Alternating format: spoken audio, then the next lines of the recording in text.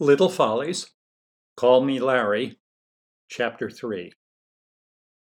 I returned to the Larry Peters books again and again because the Peters family, Kittiwake Island, Murky Bay, and the ambience of potential adventure were so fecund a ground for the imagination. The adventures themselves became, for me, only the trellises on which each book grew. The stories were there to hold the books together, prop them up, but that function, although useful, perhaps even necessary, wasn't interesting. It could have been fulfilled by any story, as far as I was concerned, any story at all. The vines that grew on these trellises were much, much more interesting. And part of the interest that I took in them came from the fact that I was partly responsible for making them grow. Certainly, the author, Roger Drake, was responsible for planting them and fertilizing the ground they grew in, but it was I who sent tendrils off at unpredictable spots, who sent the vines wandering in several directions, who made them blossom. I didn't dislike the adventures, of course, but their attraction faded quickly.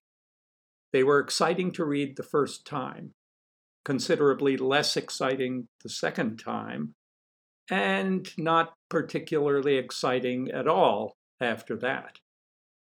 Exactly the reverse was true of what each book told me about Larry, his home and family, his surroundings, and his friend Rocky King. These were matters that on first reading seemed to be only part of the background for the adventures, and a sketchy background at that, but that became more and more interesting as I read and reread.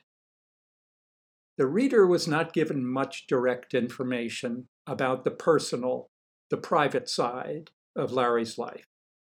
Now and then a tantalizing piece of information would pop up in the course of an adventure, but more often there were simply gaps in the narrative that invited one to fill them.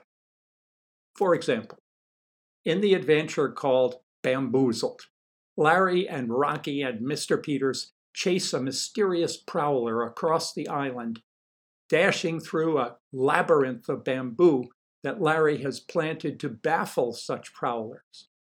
During a long and complicated night, the three become separated in the maze and are lost for several hours, while the prowler makes his way to the knickknack works, rifles the file cabinet containing the plans for next year's line of gewgaws, and makes his getaway in the Peterses speedboat. When, finally, the boys and Mr. Peters are reunited and realize what has happened, Mr. Peters pounds them on the back, assures them that they did their best, tells them that he's counting on them to track the prowler down while he and the designers come up with a new line of gewgaws, and then says, "Boys, it will be dawn in another hour or so, and we've got quite a day ahead of us. What do you say we get an hour's sleep, have a swim and a shower, and put away one of your mother's famous hearty breakfasts?" That is the end of the chapter. The next chapter opens with Larry and Rocky crouched outside a boathouse, peering through a window at a gang of thugs in the employ of a rival knickknack company.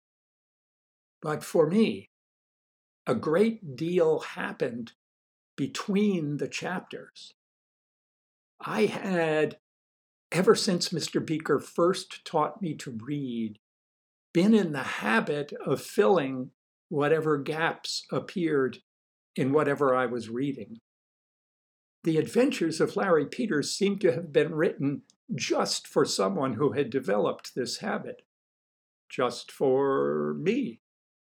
The books were full of gaps, some small, some big enough to wander in for days at a time.